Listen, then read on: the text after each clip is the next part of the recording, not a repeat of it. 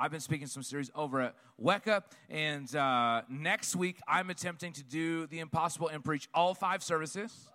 So 9, 10, 11, 12, and 6. So, but what you can do is if you've missed one or the other, you can always jump online and you could hear one of the other messages from either WECA or here at Engage. Wherever you came, I see some double dippers that were over at WECA this morning and some people that were here this morning, and then Seb and Haley weren't anywhere this morning. And so it's fine, shots fired. It's all right. So most of us are committed to Jesus Christ, but it's all right. It's all right. It's Sunday night and the devil is a liar, and it's okay. It's okay. Hey, Hebrews chapter 11, verse 1, shots fired on a Sunday night. Hebrews chapter 11, verse 1. Now faith is the substance of things hoped for, the evidence of things not seen. The evidence of things not seen. Now, what we are discovering in the midst of this series is that God has an incredible plan and a purpose for us, that the story of God is so much greater than the story that I'm writing for myself. See, if I was left to my own devices, if I was left to my own ideas, I would get somewhere and I would be somebody. But when I follow Jesus one step at a time, he leads me into his plans and his purposes. And I walk boldly and confidently into a destiny that's so far beyond what I could ever ask, hope, imagine, or dream. See, what we know to be true about Jesus is that he takes our broken pieces and he creates a masterpiece. Jesus takes our broken pieces and he creates a masterpiece. Ephesians 2:10 describes it like this. Ephesians 2:10. For we are God's masterpiece. He has created us anew in Christ Jesus so we can do the things he planned for us long ago. When we let Jesus take the broken parts of us and put us back together, when he rebuilds us, we actually accomplish the things that he's always intended for us. When we allow his plan to override our plan, we actually accomplish that which burns within our hearts. But when we try and make it happen ourselves, we often find ourselves frustrated, delayed, and agitated because we can't make it happen. But newsflash, you could never make it happen in the first place anyways. We are God's masterpiece. Isaiah 64:8 puts it this way. And yet, O Lord, you are our Father, we are the clay, and you are the potter. We all are formed by your hands. We're all formed by your hands. Now, the most expensive piece of art in the world, the most expensive painting ever, sold for a meager $430 million. And it's ugly. See, what I should have said is it sold for only $430 million. See, I was in the mall the other day with Des, and we were walking around, and we walked by this store, and there's like, hey, winter coats, you can get this nice trench coat in here for only $579. I'm like, who had the audacity to put the word only in front of a coat that's $579? And then I'm at Simon's, and this guy's trying on this Canada Goose jacket, and the lady's like, that looks amazing. He's like, ma'am, this is out of my price range. Unzips it, takes it off, and walks away. Only the world's most expensive painting sold for only $430 million, and it's butt ugly. It's a painting of Jesus. Am I allowed to say that a painting of Jesus is ugly? But it looks like it's painted by Leonardo da Vinci, and it looks like Jesus dressed in Mona Lisa's clothes, but it's not because it's like clothes from that era, but it still looks like a dress. And he's holding an orb, which is like the universe. He's like, and Jesus, but it's just ugly. But the thing about paintings and like these masterpieces is that the thing that sets their value, there's 2 things that determine the value. It's the fact that there's literally only one. It's the only one in the world. That there's a limited number of copies. And that it was painted by one of the greatest artists in the history of all mankind, Leonardo da Vinci. It's those things that create the value for this painting. Still overpriced, but it's what creates the value. You see, sometimes I think we begin to question our own value. Anyone? Anyone ever? Sorry. Room full of liars up in here. We begin to question our value. Tonight, I just got a simple message. It's not too long. It's shorter than Pastor Jeremy.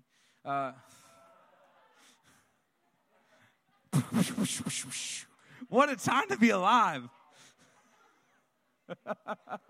Called The Devil is a Liar. Turn to somebody and say, the devil is a liar.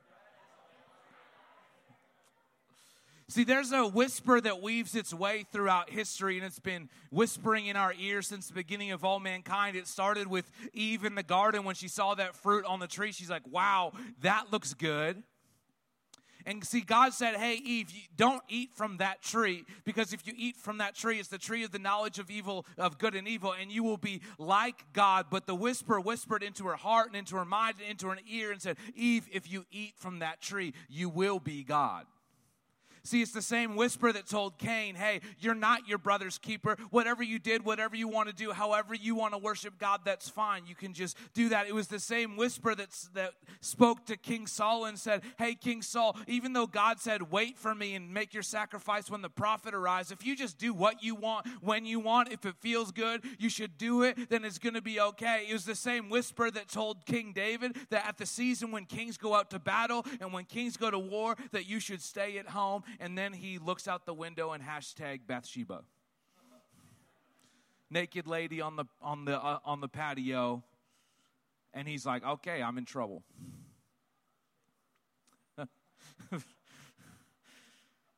It's the same whisper that spoke to Saul, who later became Paul,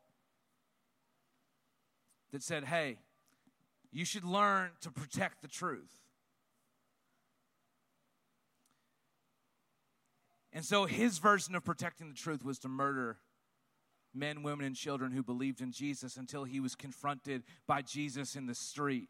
And he said, why are you persecuting me, Saul? And he changed his name and created a brand new identity. His name was Paul. You see, it's this whisper that twists the truth. There is a subtlety to the art of deception.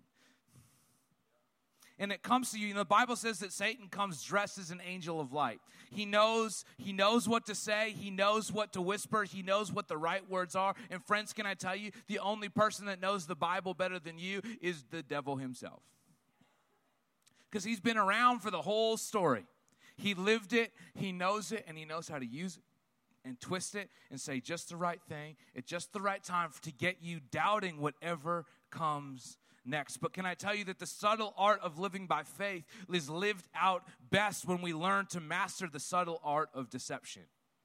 Because it's the whisper that comes to take away our promise. It's the whisper that comes to take away our destiny. It's the whisper that comes to say, hey, you can't accomplish what you were created to accomplish. Why don't we jump over to John chapter 10, verse 10. If you're with me, say, I'm with you. Come on, 6 p.m., I'm going to need your energy. The thief's purpose is to steal and kill and destroy. My purpose is to give them a rich and a satisfying life.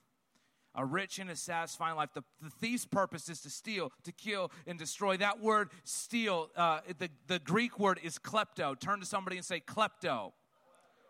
It literally means to steal without you knowing. To steal without you knowing. It's not like a bold face.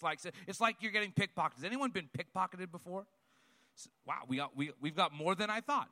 People pickpocketed. And they just bump into you. You don't even realize it's gone until it's too late. That's the idea here. The thief comes to steal your future. He comes to steal your gifts, your talents, and your abilities without you even knowing it. He comes to steal and then to kill, which really means to sacrifice or make an example of. If he could steal your joy, if he could steal your future, then he'll make an example of you and say, hey, look, this is what it gets you when you follow Jesus.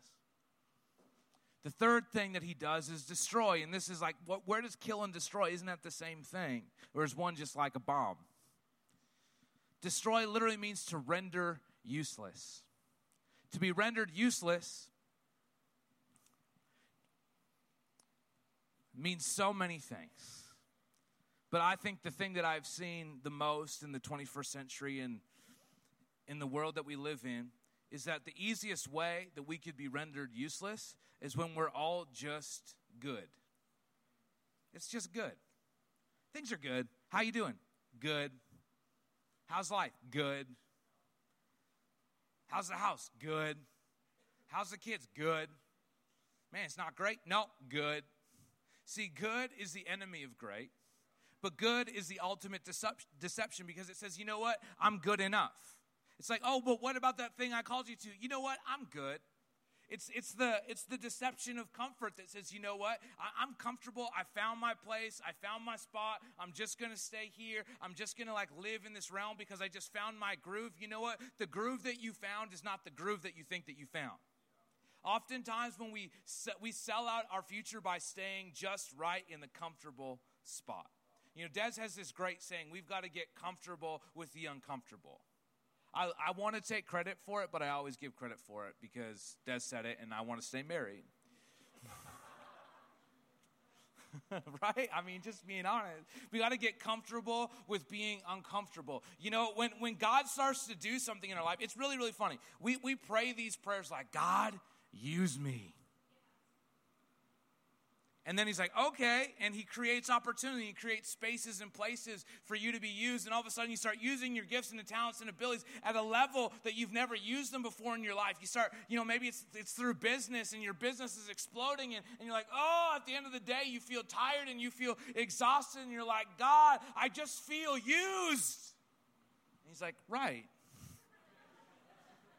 That's what you asked for, right? No, God, use me less. Use me at a comfortable pace where I feel okay. No, how about I created you for more, but if I'm going to give you more, I have to give you the strength and the capacity and the ability to carry more. So we go through seasons where God starts to put on a load. Why? Because, Craig will tell you, if you're going to get stronger, you got to put some more weights on the bar. You got to rip some of those muscles. It doesn't feel good. We're like, ah! That's why people make weird faces when they're lifting. It's also why people make weird faces in worship. God's increasing my capacity.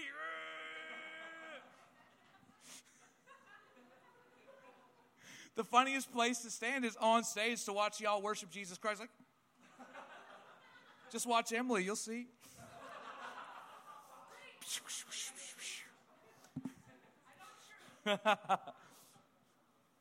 See, he also has to increase our capacity. And sometimes to increase our capacity, he has to stretch us out. And you can ask Haley and any pregnant lady in the house what it feels like to be stretched.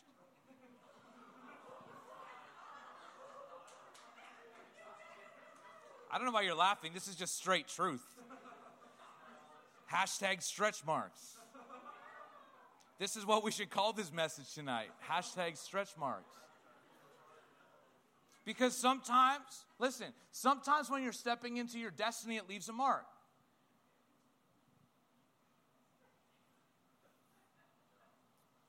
Now, I'm being dead serious. Sometimes when you step into your destiny, it leaves a mark.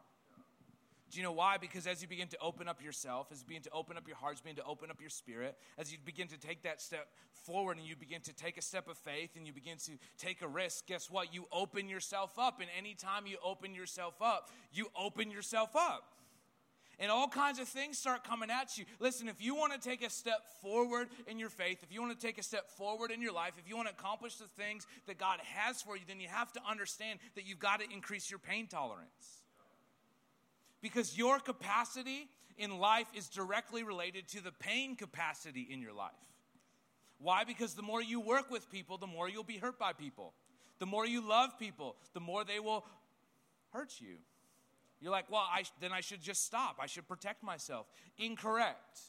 See, because the love that comes from Jesus, as it begins to pour into us and then pour out of us and pour into them, even when stuff starts coming back against us, what you begin to understand and what you begin to learn is that the love of God never stops. So even when the love of man stops, or I find myself in a difficult situation and I find myself hurt and bleeding and broken, the love of God begins to heal me and put me back together, and it never stops flowing. The subtle art of living by faith is saying to the whisper that the voice of Jesus is louder than the whimper that's in my ear. Come on, somebody. What we're learning tonight is how we take the whisper and turn it into a whimper. Now, I want to drop some Jesus on you. 1 John 3, verse 20. It says this: even if we feel guilty, God is greater than our feelings. I mean, we could probably all go home after reading this verse. Even if we feel guilty, God is greater than our feelings and he knows everything. The context of this piece of scripture is that people were stopping coming to Jesus. They were stopping coming to church. They were stopping worshiping. They were stopping connecting with him, praying. They were just stopping everything because they felt bad about what they did on Saturday. But you know, the honest truth is that they were just believing the whisper more than they were hearing the call of God for them. It was the lie that said, you know what? This is the last straw. It's the last time. I can't believe you did it again. I can't believe you think that way. I can't believe you said that. How many times have we just stopped approaching God because we're convinced that we're just not good enough, we're just not worth it, that he could never use this? How many times have you been like, you know what? I'm just going to stop pursuing the things that he's put in my heart, because if everybody found out what I was feeling, they would think that I was a fraud.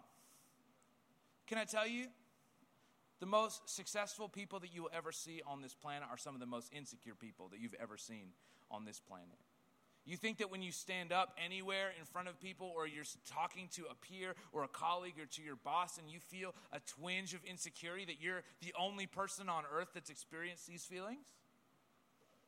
No, that's the whisper. How do we turn that whisper into a whimper? God is greater than our feelings. Turn to somebody and say, the devil is a liar. And so are you.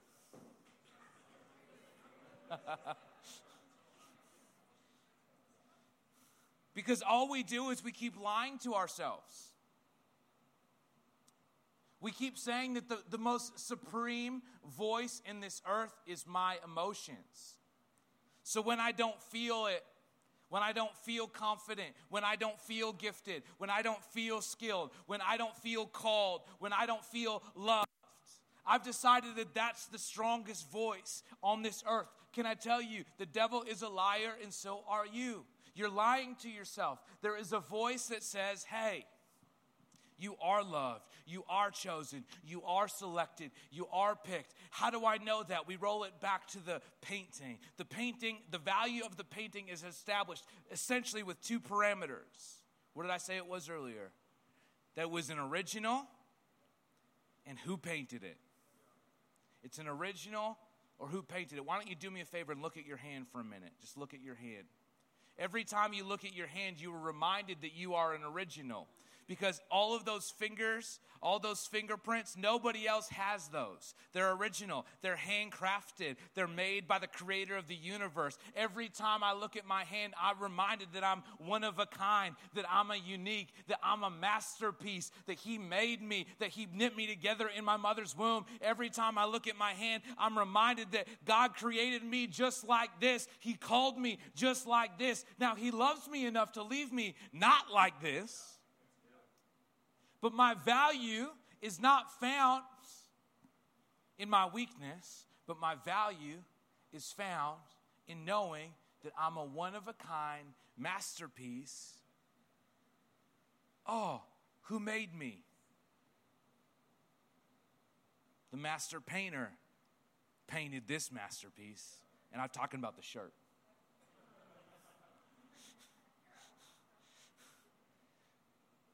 The creator of the universe, Jesus Christ, handcrafted me. He handcrafted you. That's where your value comes from. Your value comes from you being uniquely you. You devalue you by trying to be or become somebody else. The devil is a liar. The devil is a liar. Now, here's something interesting. Not only have we established that we're unique, that establishes value. That we are created by the King of the universe, that establishes value. But the price has already been set at market. I went to the Barrett Jackson auction in Las Vegas, the car show. Has anyone seen this on TV? Anybody ever? 3 people in the room, praise the Lord.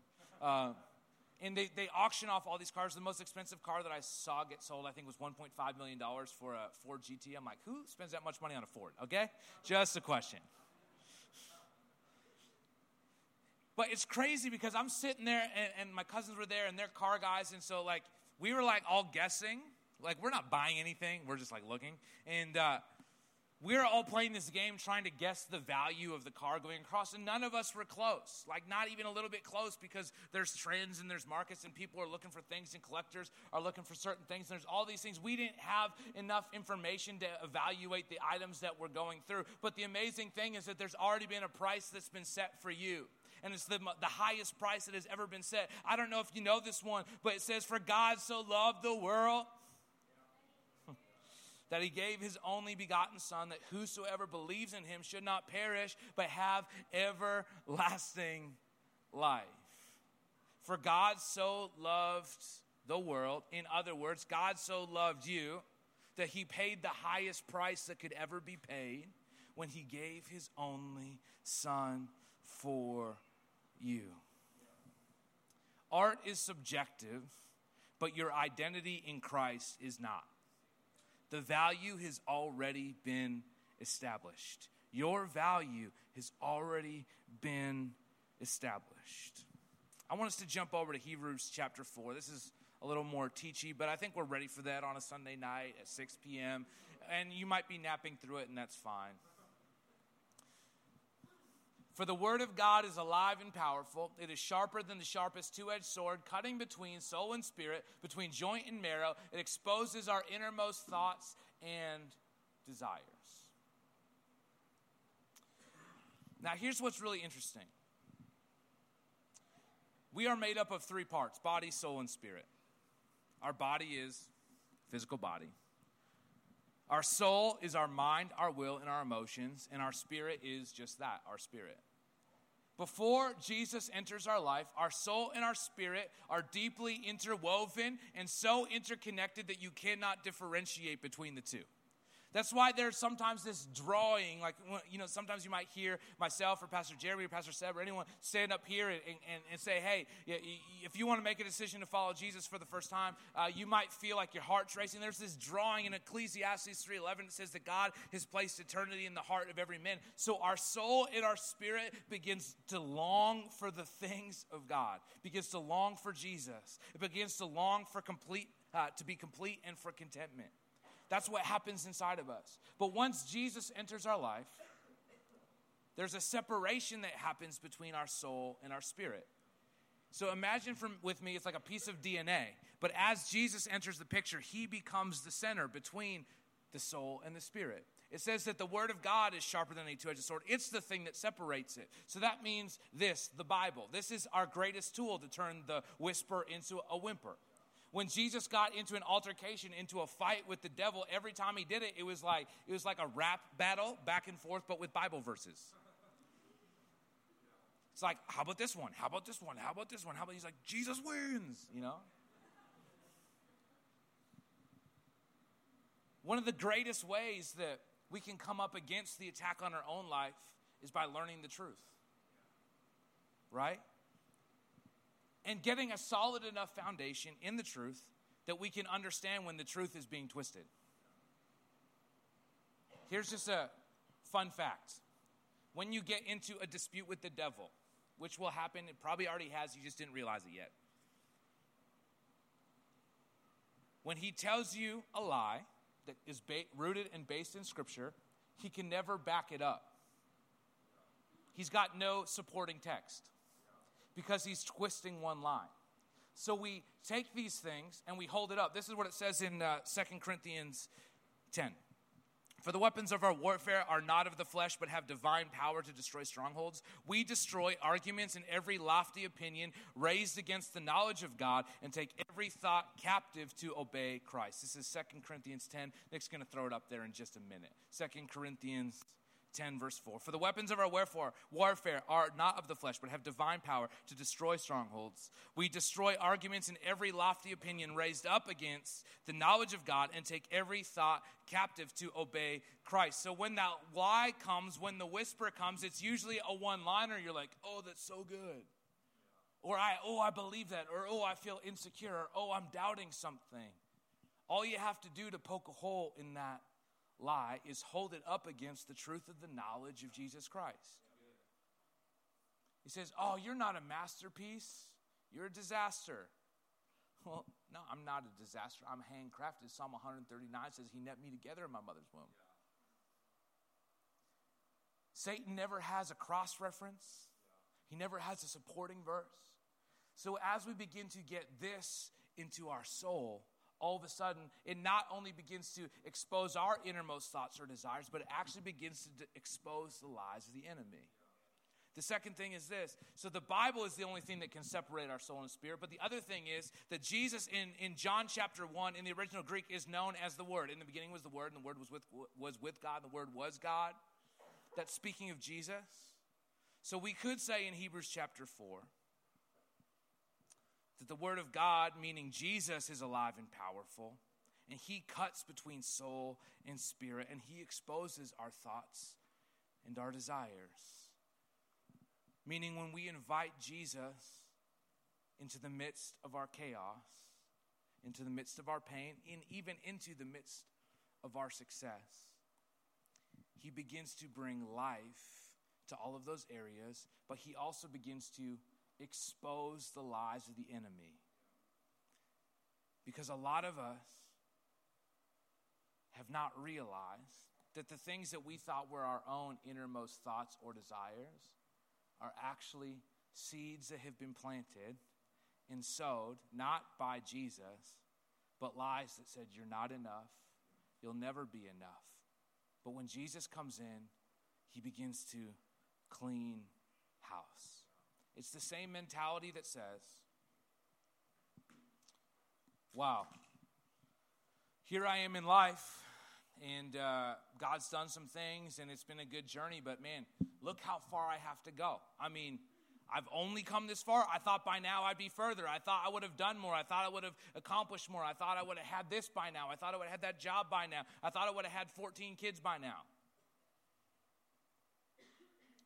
And we begin to look at our life and we go, oh man, I wish that, like, look at how far I have to go. I haven't measured up. I can't do it. But what if we could see us through Jesus' eyes? I wonder what might happen if we begin to silence that whisper that says you're not enough, and we begin to hear the voice of God that says, I handcrafted, created you. You've got this. I'm with you. I'm walking with you. You can do this. It's not about what you can do. It's about what we can do together. And if you want, I can work through you, because I don't want to just work in you. I don't just want to work around you. I want to work through you. And then all of a sudden, my eyes are open and my flesh is at war with my spirit, but it's okay because I hold it up against the truth of the Word of God. And when I understand the plans and purposes God has for me, I don't say, oh man, look at how far I have to go. I say, wow, look how far I've come. I was a mess. I was broken. I was wounded. I was insecure.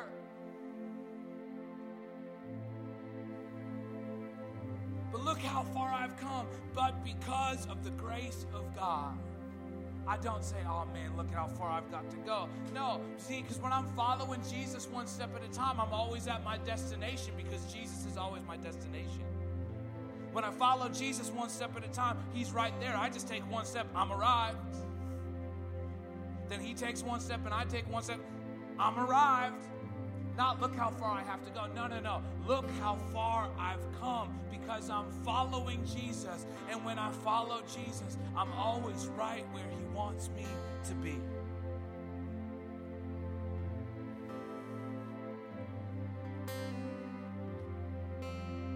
Maybe you're wrestling with this idea of, man, I'm not where I want to be. Can I just ask you this question? If you're wrestling with, man, I'm not where I want to be, can I just ask you, how comfortable are you? How comfortable have you been? Because often,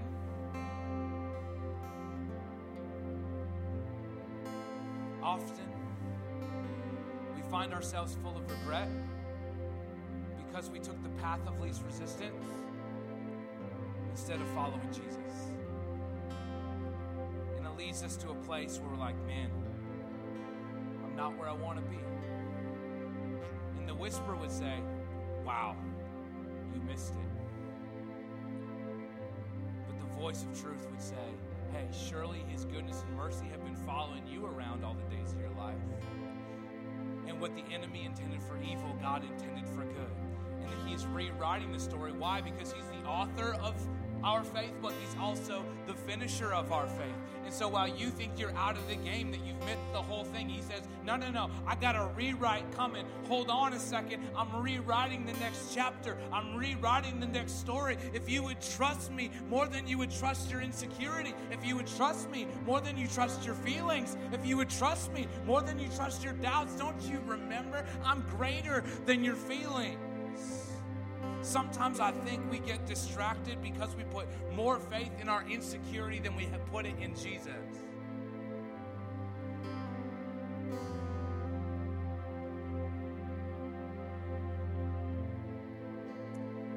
At its simplest form, art is self-expression, right?